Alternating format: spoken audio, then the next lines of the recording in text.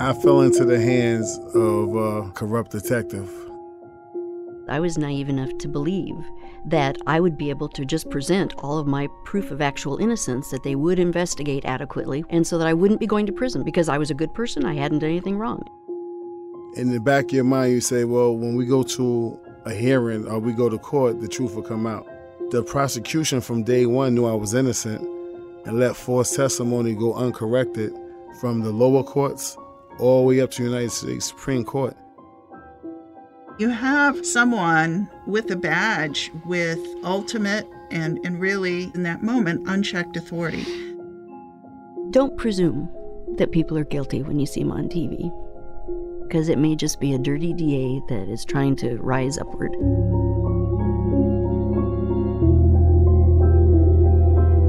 This is wrongful conviction.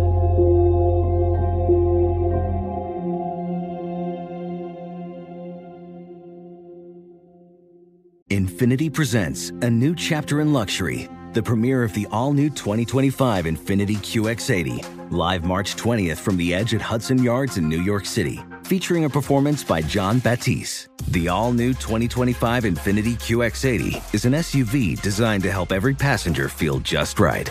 Be the first to see it March 20th at 7 p.m. Eastern, only on iHeartRadio's YouTube channel. Save the date at new-QX80.com. Don't miss it. 2025 QX80 coming this summer.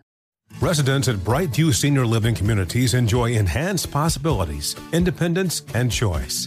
Brightview Dulles Corner in Herndon and Brightview, Great Falls, offer vibrant senior independent living, assisted living, and memory care services through various daily programs and cultural events. Chef-prepared meals, safety and security, transportation, resort-style amenities, and high-quality care. Everything you need is here. Discover more at brightviewseniorliving.com. Equal housing opportunity. You're ready for a comeback. And with Purdue Global, you can do more than take classes. You can take charge of your story, of your career, of your life. Earn a degree you can be proud of and get an education employers respect. It's time, your time, not just to go back to school, but to come back and move forward with Purdue Global, Purdue's online university for working adults. Start your comeback at purdueglobal.edu. CNN Underscored's Guide to Sleep has tons of recommendations for products that can help you get the best night's sleep ever.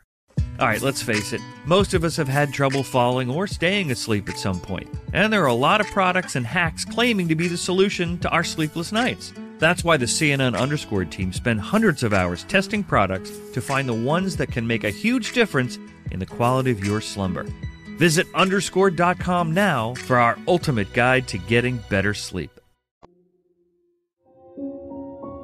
Hello, this is a prepaid call from Dusty. An inmate at the Virginia Department of Corrections, Greensville Correctional and Work Center. To accept this call, press 0. To refuse this call is from a corrections facility and is subject to monitoring and recording. Welcome back to Wrongful Conviction with Jason Flom. Today I'm interviewing someone who I have a great deal of respect and admiration for, Dusty Turner. On June 19th, the 21-year-old pre-med student went missing while vacationing with family friends at Virginia Beach. 21-year-old Jennifer Evans, abducted and murdered while vacationing in Virginia Beach. That Sunday night, Jennifer Evans left the now-defunct Bayou nightclub with former Navy SEAL trainee Dustin Turner.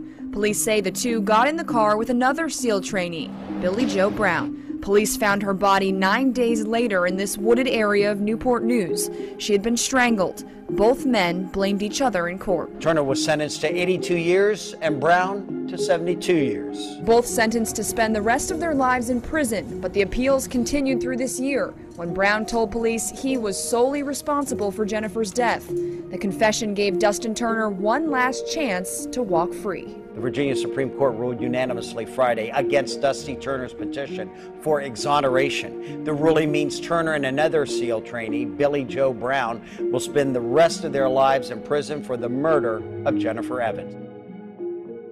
Dusty, welcome to the show. Thank you. The reason you're hearing him sound sort of like he's on another planet is because he is. He's in prison in Virginia, where he's been locked up for 22 years for a crime he had nothing to do with. it's a complicated case and a very tragic situation because Dusty had just completed the training to be a Navy SEAL when he was arrested for a murder that he didn't commit.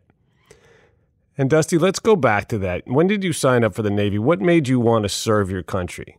Well, my family has been in the military. My father, my stepfather, my brother, my older brother, he was in the Navy before me. And I guess I just have always had that appeal towards the military and to serve my country. Right, but you took it to another level going through that Navy SEAL training. That is the most extreme thing you can do, right? SEALs and Rangers are the most elite troops that we have. And so you decided to subject yourself to basically torture in order to really become a machine, right? Well, yeah, I guess that's right. You know, initially when I first signed up for the military, the Navy, I wanted to be a diver. I was scuba diving since I was 15 years old. And before, I was in what's called the delayed entry program. And so before I actually arrived at boot camp, I had set my sights on becoming a SEAL. I don't know really what it is that drove me so much, but I just wanted to be in the most elite unit that I could be in order to fight for my country. And ironically, this all went horribly wrong. And there's a connection, there's a very strong connection to the training because of the fact that it was that fateful night when you were out with your training buddy when all of this tragedy began. Your training partner was Billy Brown, right? Yes. Billy Brown and I were paired together early on in BUD/S training. And throughout the entire SEAL training, we were paired up. And actually, the only reason we were paired up at the beginning is because we were the same height. And as fate would have it, that's why we were paired up. And why does that matter? Well, everyone's assigned to a boat crew in BUD/S training, and your boat crew is dependent upon height. And so we were in the same boat crew. We were the same height. One instructor said, you're together. You're now swim buddies. And that was early in training. And the issue was Billy was a very volatile character, right? There's questions that have been raised as to whether he should have ever been admitted into the Navy in the first place when he had a history of, well, let's just say erratic behavior that would be concerning, you would think, before allowing him in to serve in that capacity. Can you talk a little bit about that? Yeah, so I didn't know about his past until after the trial. He did have a violent history. Apparently he had assaulted at least one female before he came to the military. He was discharged out of the Coast Guard before he came into the Navy. And he had a couple other things on his record, which, again, I was unaware of prior. You know, there's some people have said that when he would have gone through the process to get his security clearance, that they would have recognized this and then kicked him out of the service. I'm not so sure if that's the case or not. But he certainly had this violent past, and it is surprising. You know, in hindsight, it's very surprising that he was allowed not only in the military, but to come through into the Special Forces.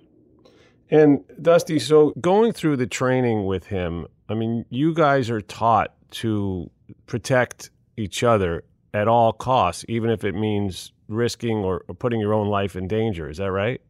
Yes, it is. During the training, throughout a good majority of it, if we were separated more than 6 feet, we would be punished for that. You know, I could trust him in the field, so to speak, to shoot over top of my back and, you know, pack my parachute, so to speak. So there was a great deal of trust and a binding force, I guess, that comes with the training. Right. You literally had to trust each other with your lives in a very real way. I'm bringing that up because it has a bearing on the events, the tragic events that happened on June 19th, 1995 in Virginia Beach. And I don't think anybody who hasn't been in your shoes can judge how you acted on that particular night. It's a very unique case and a very unique set of circumstances. Let's talk about that because you guys went out to a bar that night. The evening started innocently enough, but Billy had a drinking problem from what I've read, and apparently he got pretty blitzed. Is that right? Yeah, he had been drinking that day from early on, and it just continued into the evening until we were at the club that night, and he was Yeah, absolutely bliss. So walk us through what happened, Dusty, because this is really the moment, right, when your life was turned upside down. How did this unravel from the time you were in the club to when you ended up in the car, and then ultimately what happened after that? Well, it started off as kind of a normal evening. I'd been to that club a few times previous. I was relatively new to the area in Virginia Beach. I'd only been there maybe 3 weeks. And so initially 3 of us guys were going to go out to the club that night. One of the guys ended up going off with his girlfriend or something. So Billy and I went to the club. It was kind of normal. Here, Billy is drunk again. I kind of separated myself from the club from him. And I had met a very nice young lady named Jennifer Evans. We kind of hit it off. We were having a good time. We were sharing with each other about what we were into. She was a college student down in Georgia, and I generally didn't talk very openly about my field experiences, but with her I did, and I opened up and I told her what I was doing there in Virginia Beach. Now, mind you that I was in the club with a underage, and I had a fake ID that's how I got in there. You were 20 at the time, right? I was 20 years old. Jennifer was 21. And so, again, Jennifer and I, we hit it off. We had separated ourselves from Billy. I had met her girlfriend, her 2 friends that she came there with. We had been out on the dance floor. And, again, it was a very, very normal type of evening at the club. The last thing I would imagine was something tragic happening that night. So, toward the end of the night, her girlfriend had left briefly. They were going to go get some coffee. Jennifer wanted to stay with me in the club. So we actually had an idea of trying to go down to the beach, taking our shoes off and walking down on the beach. But as the night progressed and her girlfriends were going to come pick her back up at 2 o'clock in the morning, which is the time the club closed, Jennifer and I realized we didn't have enough time to go down to the beach and then make it back to meet her girlfriend. So we stayed in the club, and in fact we went out into the lobby where it was more quiet, and we just sat out there and had a conversation. Just previous to this, I had gotten Billy a ride home with his ex-girlfriend who happened to be in the club that night, Kristen Bishop. And reluctantly, she did agree to take him home. She was reluctant, hesitant, because she knows the type of character that he is, and she really didn't want to deal with him, especially because he was so drunk, which I understood, but I was happy that she was willing to take him home. So I was confident that I wouldn't even see him for the rest of the night, and I was with Jennifer. And it was closing upon 2 o'clock in the morning. We were out in the lobby, and we decided to go out into the parking lot and wait for her girlfriend and sit in my car and listen to some music. And so within about 10 minutes till 2, again, we went out to my car, and we were sitting there listening to music and looking for her girlfriend to show up at any minute. Instead, what we saw coming down the hill was Billy Brown, and he was heading towards the parking lot. I certainly wasn't expecting him. Christian was supposed to take him home. I knew he was drunk and belligerent. So when he was approaching the vehicle, I told Jennifer, I said, look, this is the guy I come here with. He's drunk. Just don't pay no attention to him. I've seen him in the past, especially when we were in Puerto Rico. I've seen him, witness him, become kind of violent towards women. I didn't think that he would become violent towards Jennifer, but I did assume he was at least going to be obnoxious and somewhat belligerent. So when he got into the car... Wait, hold up there for a second, Dusty. What kind of car was it? So I had a small Geo Storm. So that's a small car, right? Yeah, it is a very small car. And you're big guys. Both of you guys are... He was bigger than I. We were both 6'2.5", I guess, and he outweighed me by maybe 15 to 20 pounds. So I think he was about 230, somewhere around there, about 230 pounds. But he approaches the passenger side of the car, and he opens the door, and he kind of pushes the car seat forward where Jennifer was sitting. He pushes her seat forward a little roughly, and he gets in the car, in the back seat, right behind her. And of course, his big frame can barely fit back in this, like you said, a very small car. So his knees are against the back of her seat. And as soon as he sits down, I turn to him and I say, Billy, what's going on? Why is Kristen not taking you home? And he immediately goes into a tirade about, screw that F that girl, she ain't, blah, blah. She's nothing but a this or that. This is the last thing you want to see, right? You're having a nice moment with a girl. You have a nice connection with her. The last thing you want to see, last thing anybody would want to see, is a drunk, belligerent, violent. Anybody, you don't want to see anybody at that point, right? You just want to be in your little bubble with her, listen to music. Everything's good. I mean, you never could have predicted how bad it was going to get, but already it's bad. Yeah, so this is the crux of the situation. And Jennifer and I were having a good time. We were not romantically involved at this time. Earlier, I had given her a hug when I thought that she was going to leave with her girlfriend, and that's the only time we had had any kind of physical contact. I should say Jennifer was a very decent young lady. She was a good girl with a great future in front of her. She was going to college, and it's a very nice young lady. And so we were having a great conversation, and as you said, here comes this drunk buddy of mine out of the car. So he's now in the back seat and is acting as you would have probably predicted that he would have acted because of what you know about his character and his current state of mind. But then it gets much worse. Yeah. So after asking him why Christian wasn't taking him home, and he said what he said about her, and he turned his attention to Jennifer, and he made some very rude comment. If I remember correctly, he said something about asking her if she was a virgin, something like that. It was certainly inappropriate, and I immediately said, "Look, Billy, why don't you get out and go find Christian? She said she was going to take you home." And so he was not trying to hear that at all. He's like, F that bitch. So, again, he kind of turns his attention to Jennifer. Now, mind you, within 2 or 3 or 4 minutes before her girlfriends are coming to pick her up, right there where we're at, in the parking lot. They're supposed to arrive there. They told us to be there at 2 o'clock. And it has to be within a couple minutes before 2. And, of course, I didn't know at that point, too, what had transpired in the club between him and Kristen that made him additionally belligerent. So he turns his attention back to Jennifer, and he said something about her hair. He reached up with his right hand. I don't know if he touched her shoulder or her hair, but at that point, Jennifer, throughout this time, this brief couple minutes, she had not said a word, did not open her mouth to him or reply to him. And so when he touched her hair or her shoulder, she smacked his hand from behind, swatted at his hand, and that's when he snapped.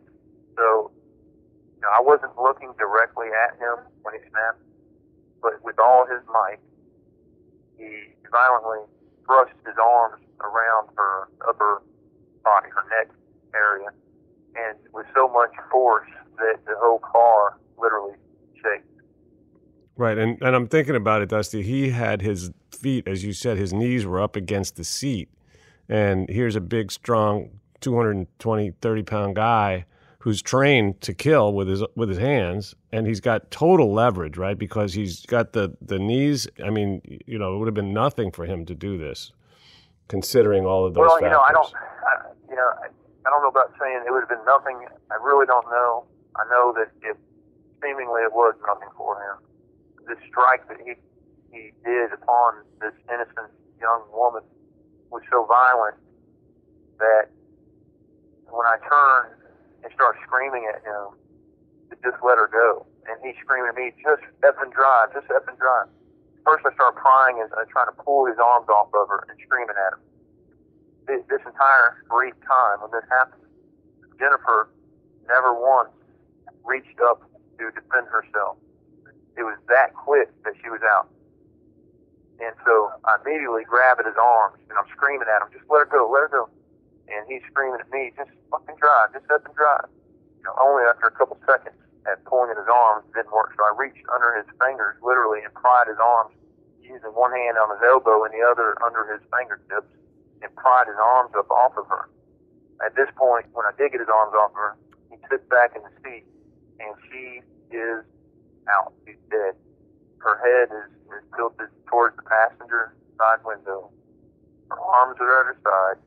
She had voided herself, and I'm just in complete shock and just utter confusion and disbelief. And I'm and still he is yelling at me, just effing drive, just effing drive.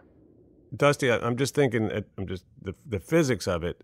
I mean, it would have been almost impossible for anyone, even a strong guy like yourself, to pull somebody off from the side when he's in a position like he was in, especially when it happened as quickly as it did. I mean, you really had no chance to save this poor girl. And obviously you did what you could, but she had no chance. And at this point, were you concerned that he was going to try to kill you too? No, it certainly wasn't it didn't go through my head at the time, no. My only thought, and I think that anyone sitting in my seat would have had the same reaction. You know, one minute I'm having a good time with a young lady, and the next minute this guy, this violent predator, completely just alters history. I know it's a little extreme, but I mean, the one act that he does, it changes the lives of so many people. Sure. One act, and he's drunk, and you know, I'd like to think that he really didn't know what the heck he's doing. He has this past, and he has not only the past of violence towards women, but he's been increasingly becoming an alcoholic over the last several weeks or months, in which he's drinking every single night. It's just a bad, bad brew, not to mention the fact that he was taking steroids leading up to this as well. Obviously, he destroyed her, he killed her, and he ruined the lives of everyone who cared about her family, etc. He ruined your life. He ruined his own life. He ruined the lives of your families, right? Your family, all military heroes. And so, yeah, in one short burst of violence that, from what it sounds like, lasted only seconds, not even minutes, he managed to destroy so many people. And then that's where the story gets into a whole different phase, right? And again, I can't walk in your shoes. No one can walk in your shoes with all the factors that were going on, Dusty, with the fact that you had been now trained, practically indoctrinated into this idea that you must protect this guy and he's going to protect you. You know, that's just in the mix. I just want to put that in there. But besides that, you're in a state, I can imagine, of complete shock and panic. And who could imagine this terrible turn of events, as you said, and what a dramatic turn when it goes from what sounds like a beautiful night, a nice connection, to this absolute horror that you've just witnessed, as close and personal as you can imagine, with somebody that you were supposed to trust and protect, and someone else that you would have liked to protect, but you couldn't. He's screaming at you to drive. What happened? Yeah, and this is, like you said, this is why you're in prison, is because of what you've done afterwards. And if people can't understand your reaction afterwards, the normal person would have jumped out of the vehicle and ran to find the phone or the police somewhere, or to tell somebody something just terrible has happened. And that might be the case for most people, I don't know, but I think that the way I reacted, it would have been different even if my own brother would have been in Billy Brown's place. I think I would have reacted differently. But like you said, too, the way I was conditioned and indoctrinated, at 20 years old, I reacted how I reacted. Now, I'm not a criminal. I've never been violent. I certainly have never been violent towards women. And I'm not criminally minded. And so why is it that a 20-year-old thrust in this position, which I should never have been in to begin with, and had to make these kinds of decisions? And so when I realized that Jennifer is dead and Billy Brown's screaming at me, I really didn't know what to do. I was in a place in this area. Like I said, I had only been in Virginia Beach for a couple weeks, maybe 3 weeks prior.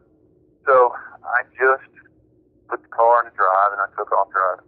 And I didn't know where I was going.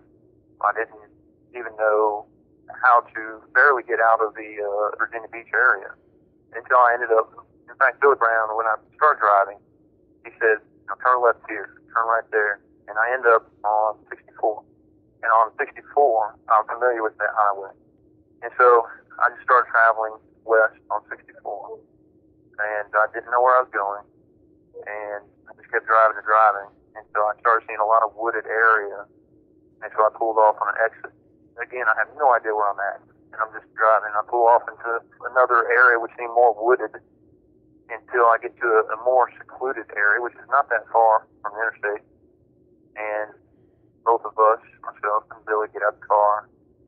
I grab Jennifer's wrist. He grabbed her legs, and we carried her perhaps 30 yards into the woods.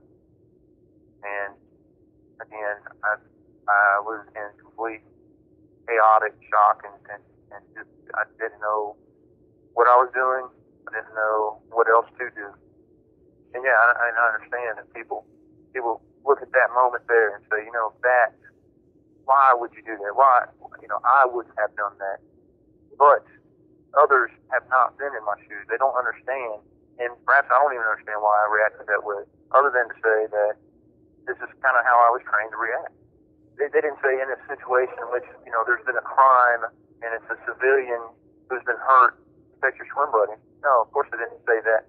However, now, from what I understand, when you go through SEAL training today, they do have classes and training that says, look, if this type of scenario happens, you need to consider where you're at, what you're doing, and so forth, and do not protect your swim buddy if he has done something so horrendous, so wrong.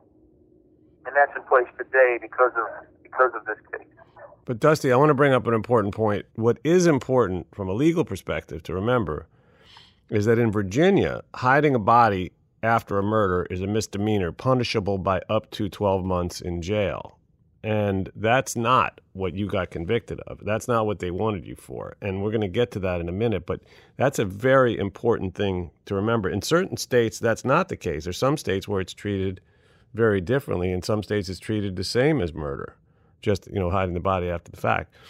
But that's the only thing that you were guilty of. And that's one of the reasons why I've dived into your case and why I'm doing everything I can to help you try to find justice, because it's obviously a terrible miscarriage of justice, the fact that you're serving time for murder when what you did was wrong, but it's not murder.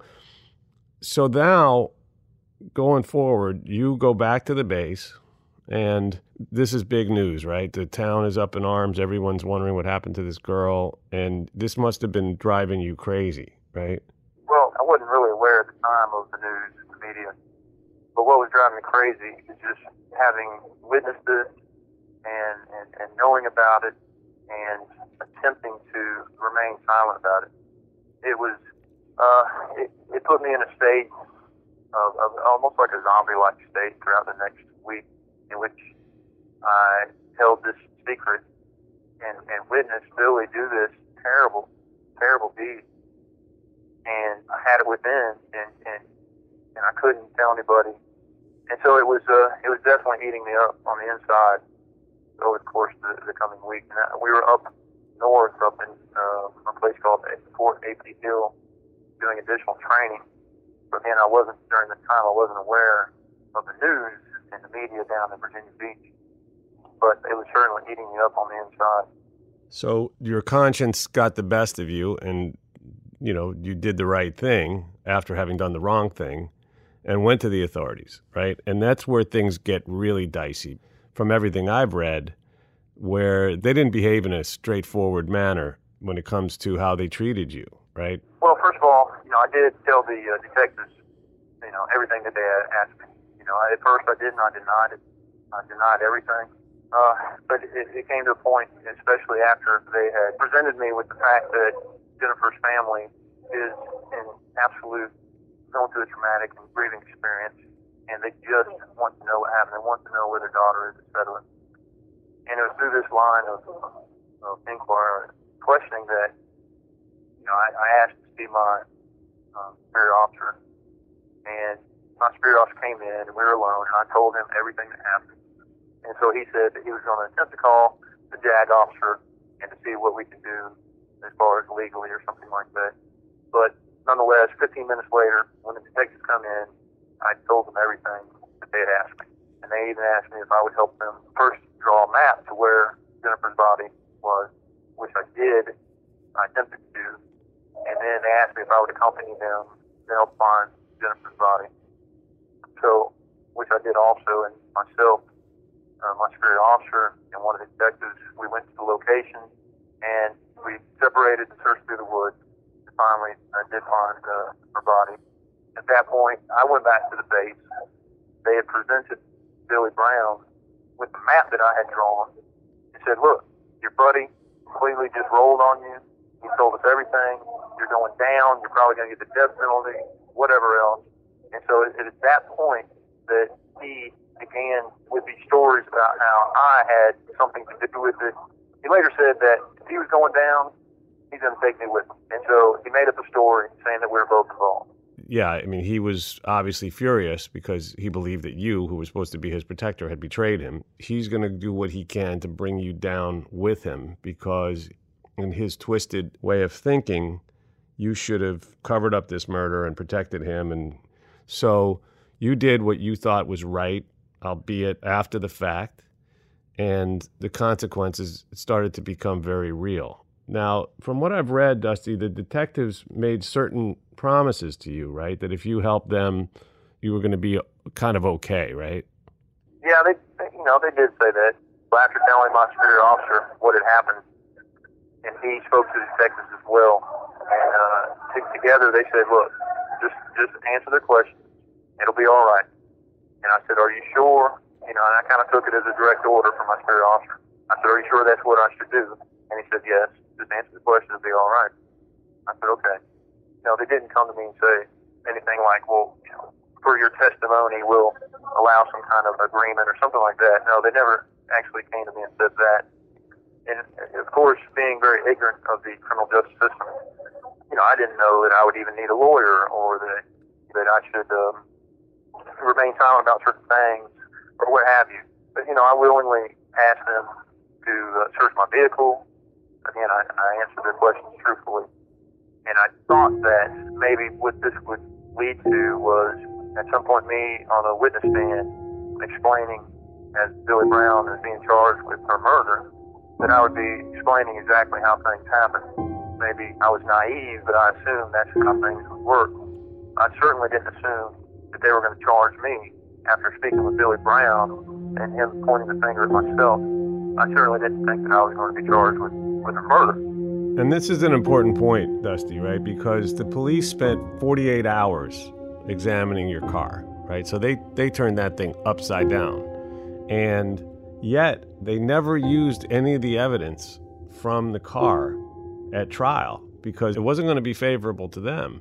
And in fact, by not presenting the evidence at trial, they didn't have to turn it over to the defense, when in fact, if they had, it would have been definitely in your favor because of the fact that everything you were saying makes true. The physics of it just don't add up. Some of the things that they said, it doesn't make sense.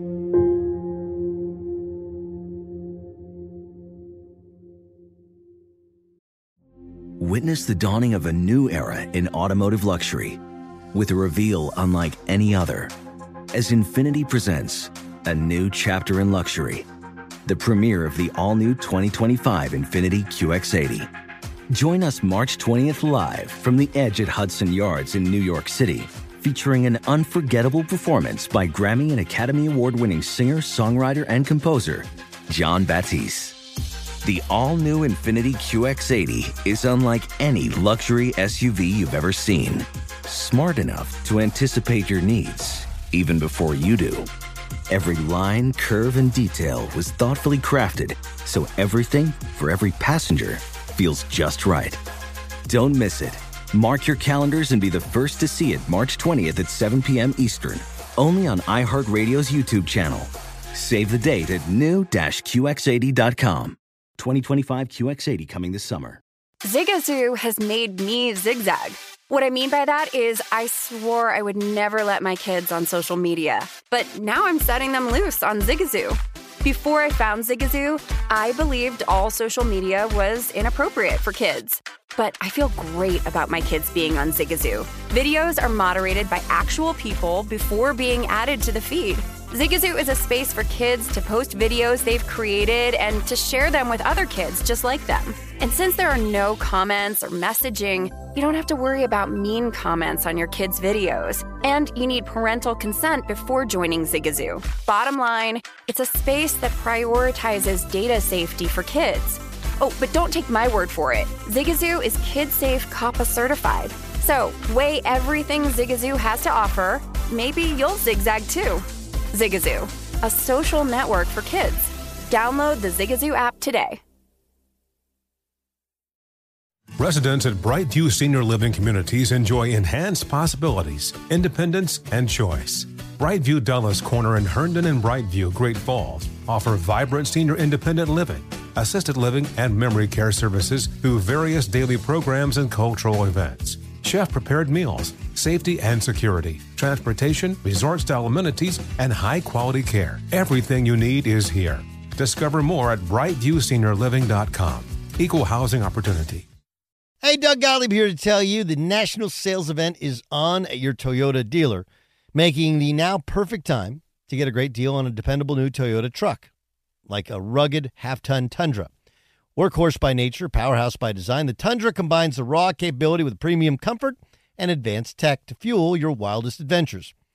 With the available iForce Max hybrid powertrain, you can take electrifying horsepower further than ever before. Or check out the fully redesigned Tacoma.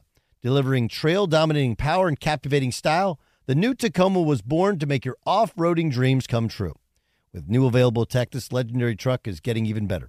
When you buy a Toyota truck, you buy Toyota dependability, meaning your truck will hold its value long into the future. So visit your local Toyota dealer and check out the amazing national sales event deals when you visit buyatoyota.com. Toyota, let's go places. To add insult to injury, and in a terrible, call it a coincidence, the year that you were convicted, 1995, was the same year that Virginia abolished parole, which is shocking to my conscience. In a nation where we believe in second chances and we believe in redemption and we believe in that stuff, the idea that if you were so misfortunate as to be convicted in Virginia 1995 or later, you are not eligible for parole. I wouldn't even know what parole meant. I wasn't aware, that they had just abolished parole in Virginia. I don't think I would have cared at the time. I wasn't so, concerned about the sentence I was given. I was concerned about the fact that I was convicted of 2 charges that I did not commit. Whether they gave me 10 years or 100 years, I was convicted of something I didn't commit, and that was the travesty.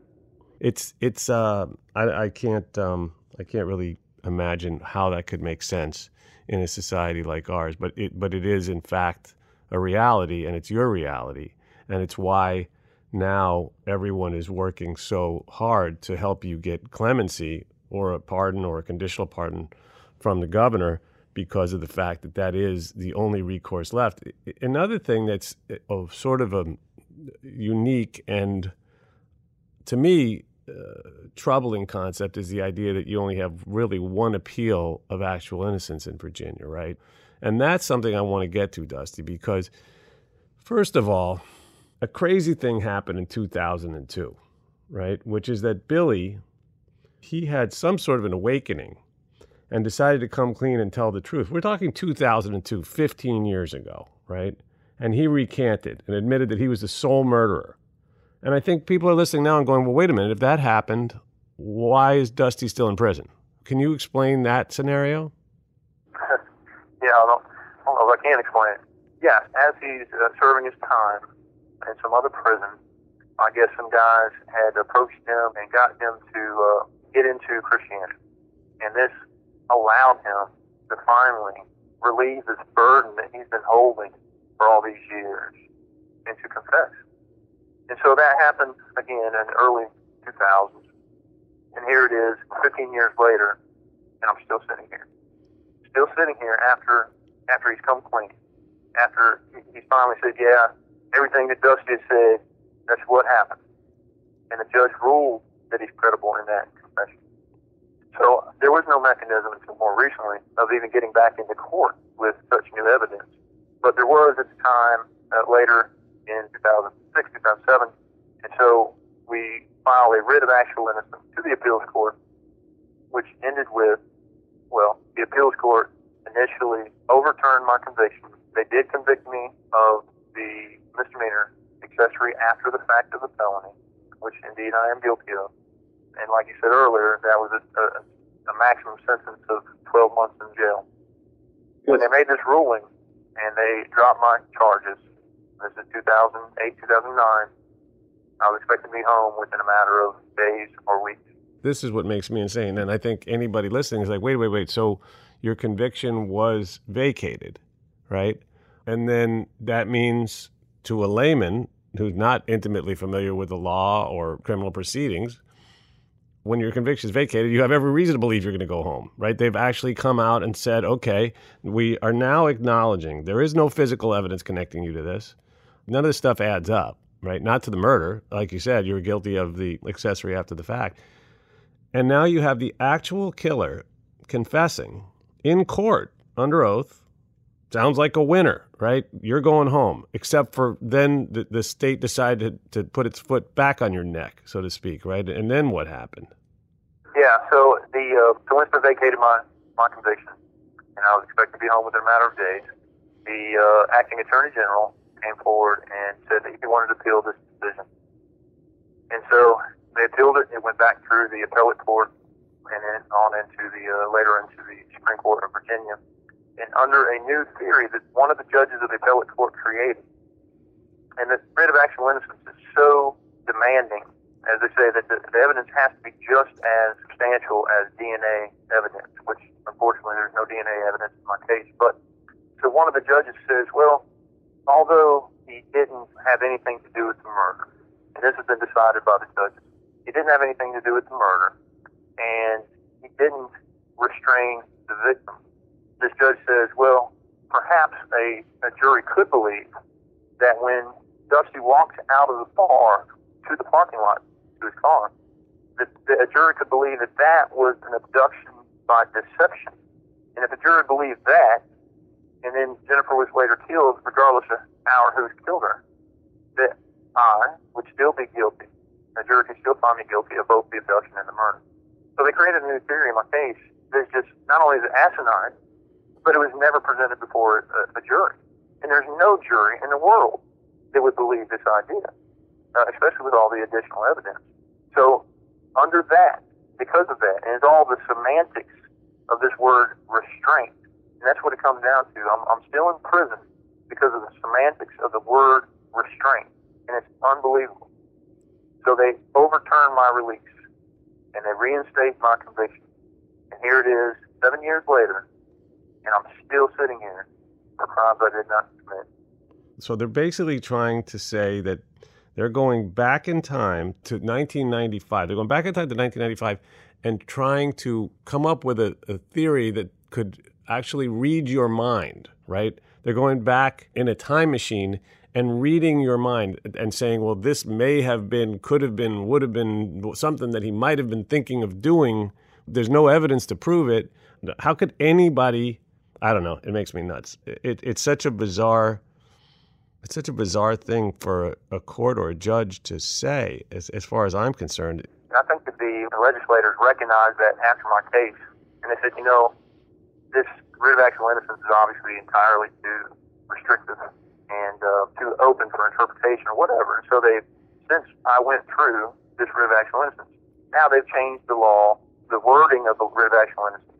Instead of saying, could any juror find guilt with this new evidence? Now, it's more specific, and it may sound simplistic, but it's more specific saying, would a rational juror still find guilt with this new evidence and the new wording, which I can't go back into the writ of actual innocence because it's a one-shot deal. And so I'm left hung out to dry on this whole thing.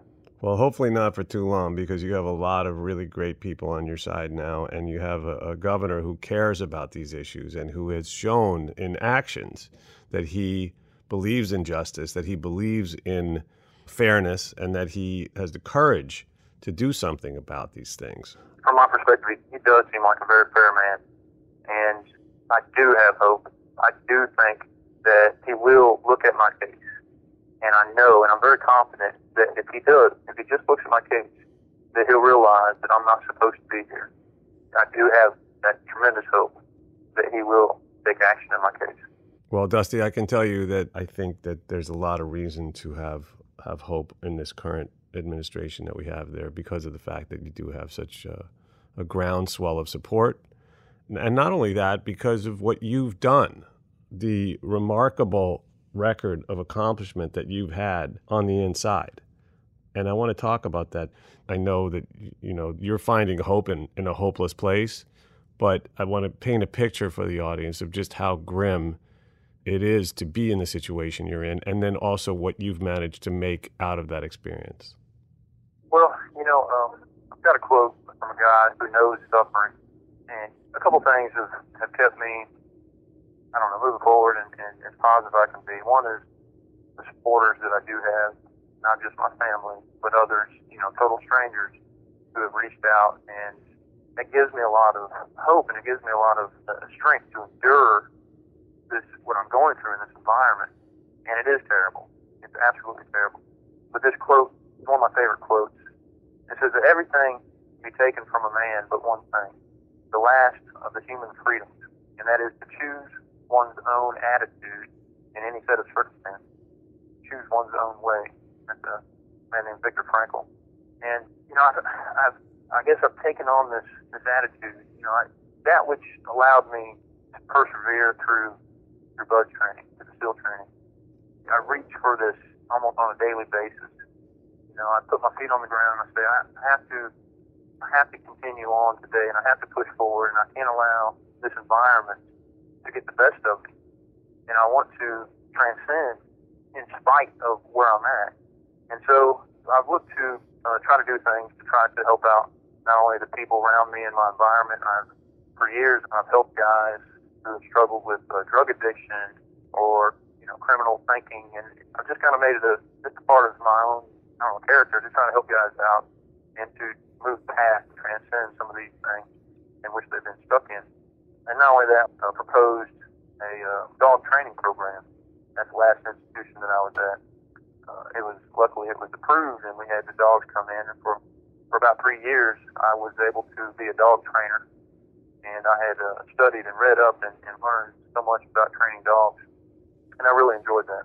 And how does that training program work, Dusty? The dogs, are they rescue dogs, and what happens to them after they're trained? Right, so these are absolutely rescued dogs. These were abandoned. We worked with a shelter out of Ashland, Virginia called BARK, B-A-R-K, and that's the Abandoned Adoption and Rescued Canines. A really great organization. And they would bring us 6 dogs at a time, and we would have them for 3 months, and we had a total of 12 dog trainers, 2 freestyle. And we would train the dogs, these dogs that were abandoned, and you never know what their history was. They could have been maybe beaten or however, but they were rescued, and we were given the tools to help train these dogs. And then afterwards, they were adopted, and we had an adoption rate of some 90-something% coming out of there. And we trained them in basic canine obedience. It was a really, really great, really positive program. And from there, I had gotten into, me and another guy, we had been talking about different ideas concerning the judicial system. And we come across this idea of restorative justice. And after we had studied on it, and we had gotten in contact with some restorative justice practitioners, we decided that with our knowledge of this environment in the prison, and we knew what was lacking in this environment, we knew some of the things that could help in the rehabilitation of these fellow inmates, we constructed a restorative justice program. We're still in the process of kind of fleshing out some of the more detailed aspects of the curriculum, but this is what my passion has been into for the past few years. And I've really been concentrating my efforts into this program, and we have some people, some restorative justice practitioners from universities and other organizations who really like what we have created, and they want to help us out a little bit.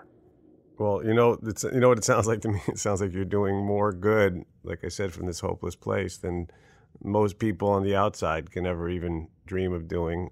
And that's to your credit, obviously. And it's another reason why it makes sense for you to be granted your freedom after all these years. And if you even allow your mind to go there, what do you want to do? What's your plan? Well, as you hit upon, do I even want to go there? I have been reluctant, especially after 7 years ago when I was expecting to get out, and I was denied that. That was a very crushing blow, and it was, difficult to endure. But yeah, of course I do allow myself to think about once I'm out of here, although I don't dwell upon it, because I don't know, I can't go there for so much. But the more I've gotten into restorative justice, the more I think it's an extremely beneficial philosophy and set of practices to kind of complement our criminal justice system. And so I really want to pursue that direction. And I think that I could help out. I think I have a lot of tools or skills, I guess, knowledge from being in here for the last 22 plus years and observing things from the inside. I feel like I have a great perspective to be able to help out in the restorative justice field. That sounds like a great scenario to me, and will have benefits to society across the board.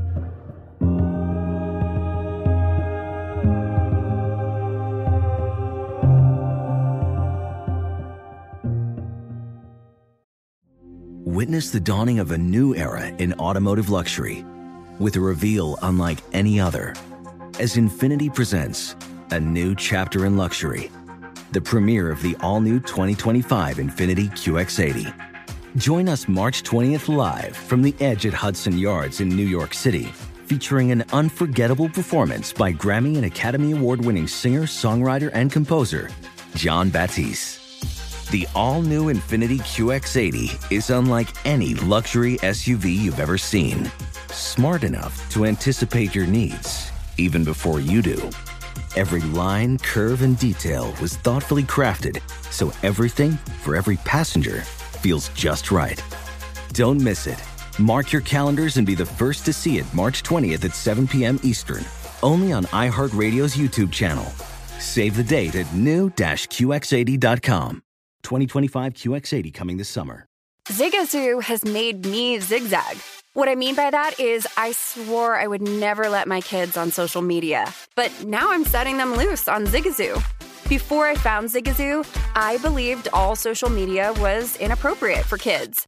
But I feel great about my kids being on Zigazoo. Videos are moderated by actual people before being added to the feed. Zigazoo is a space for kids to post videos they've created and to share them with other kids just like them. And since there are no comments or messaging, you don't have to worry about mean comments on your kids' videos. And you need parental consent before joining Zigazoo. Bottom line, it's a space that prioritizes data safety for kids. Oh, but don't take my word for it. Zigazoo is KidSafe COPPA certified. So weigh everything Zigazoo has to offer. Maybe you'll zigzag too. Zigazoo, a social network for kids. Download the Zigazoo app today. Residents at Brightview Senior Living Communities enjoy enhanced possibilities, independence, and choice. Brightview Dulles Corner in Herndon and Brightview, Great Falls, offer vibrant senior independent living, assisted living, and memory care services through various daily programs and cultural events. Chef-prepared meals, safety and security, transportation, resort-style amenities, and high-quality care. Everything you need is here. Discover more at brightviewseniorliving.com. Equal housing opportunity. Hey guys, it's Rich Davis from Covino and Rich here to tell you the national sales event is on at your Toyota dealer, making now the perfect time to get a great deal on a dependable new SUV like an adventure-ready RAV4.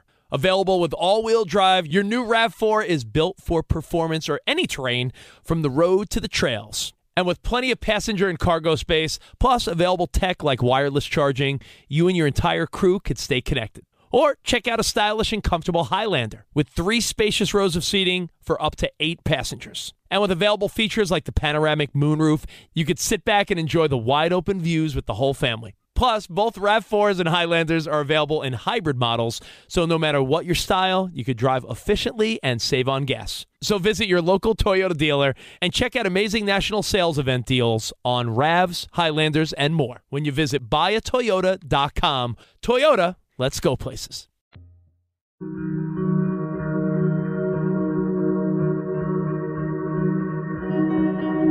I don't know if you're able to talk about it, but it really struck me earlier when you told me that the prison or your pod is on lockdown. What does that mean? Well, so where I'm at now, we've been on lockdown for the last 2 weeks, which means we're confined to our concrete box, our cell. And we're coming out every 72 hours to take a shower. They bring the food to our door, and I say our door because I have a cell partner. Every cell is 2 people per cell. And this is how I've been living for the last 2 weeks. But moreover, it's pretty much how I've been living for the last 22 years.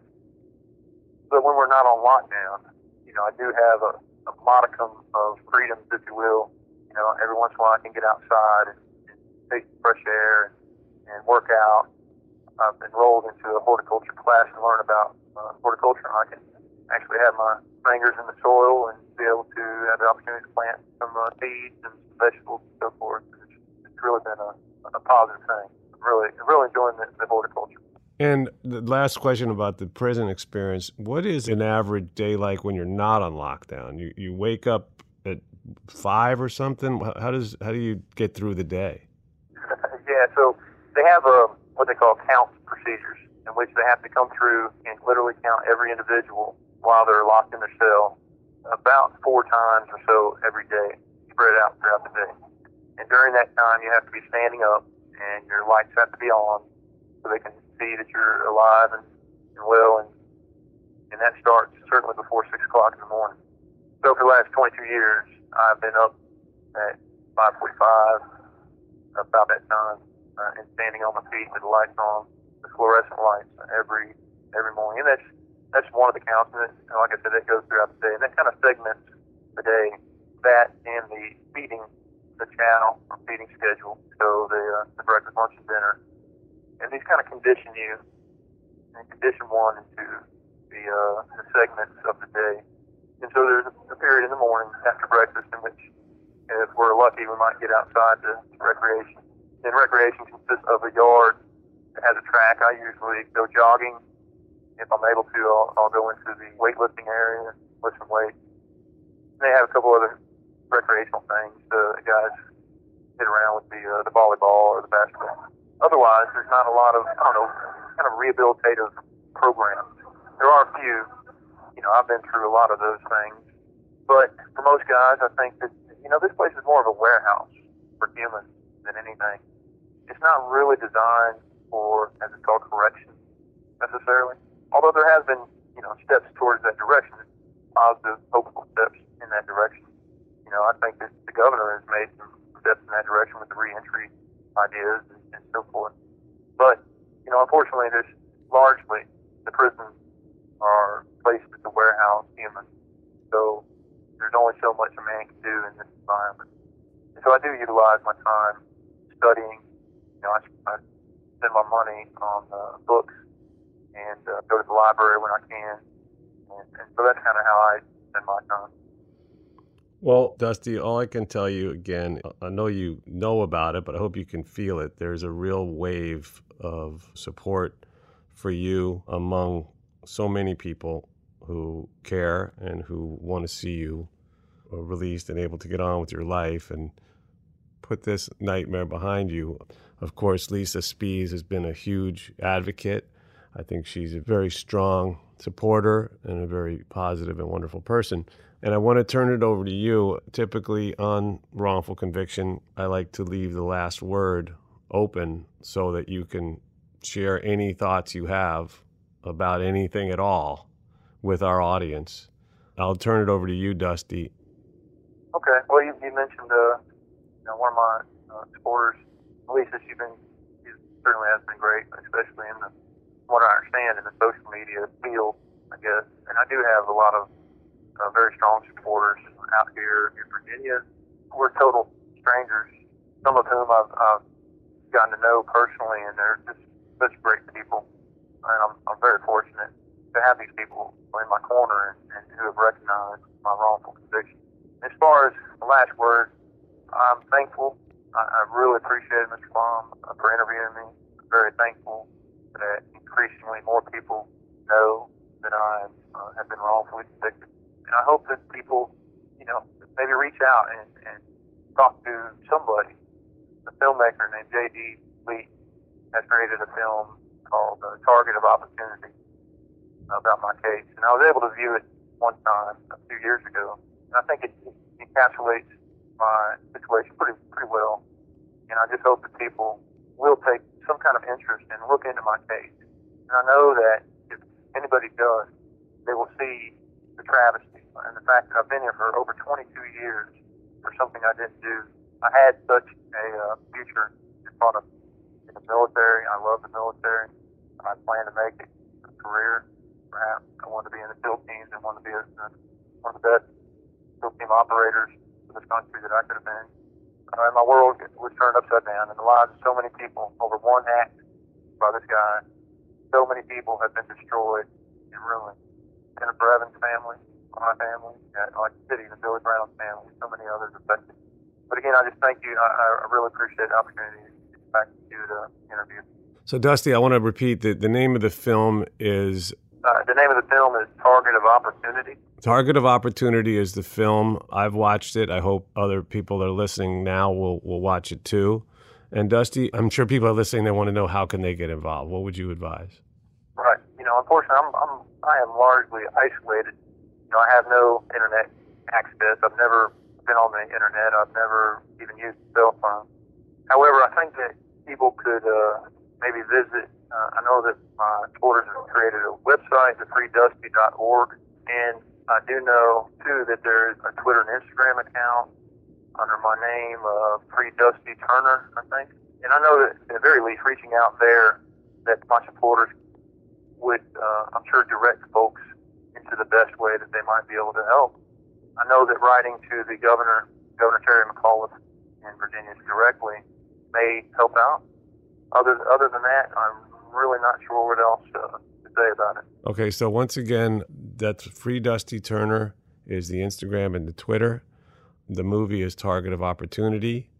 Please learn more about this case and get involved. Follow Dusty on social media, and there'll be more information there that you can learn how to help.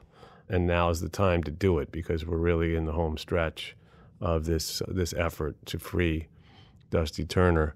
You have 1 minute remaining. Dusty, all I can say is hang in there. We're coming to get you. Thank you, Dusty, for being on the show, and I'll look forward to seeing you on the outside, hopefully sometime very soon. You've been listening to a very special episode of Wrongful Conviction Behind Bars with Dusty Turner. Dusty, thanks again. Thank you, sir. Thank you for using GTL.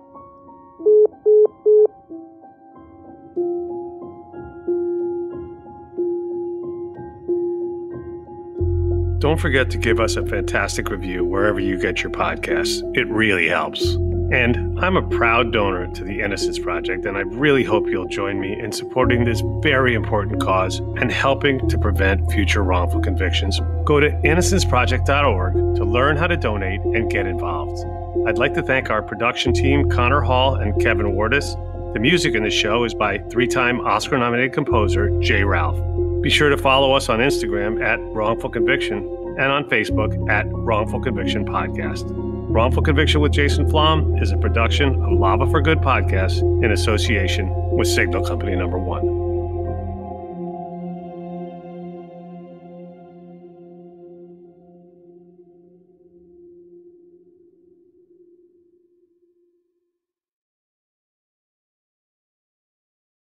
Infiniti presents a new chapter in luxury, the premiere of the all-new 2025 Infiniti QX80, live March 20th from the Edge at Hudson Yards in New York City, featuring a performance by John Batiste. The all-new 2025 Infiniti QX80 is an SUV designed to help every passenger feel just right.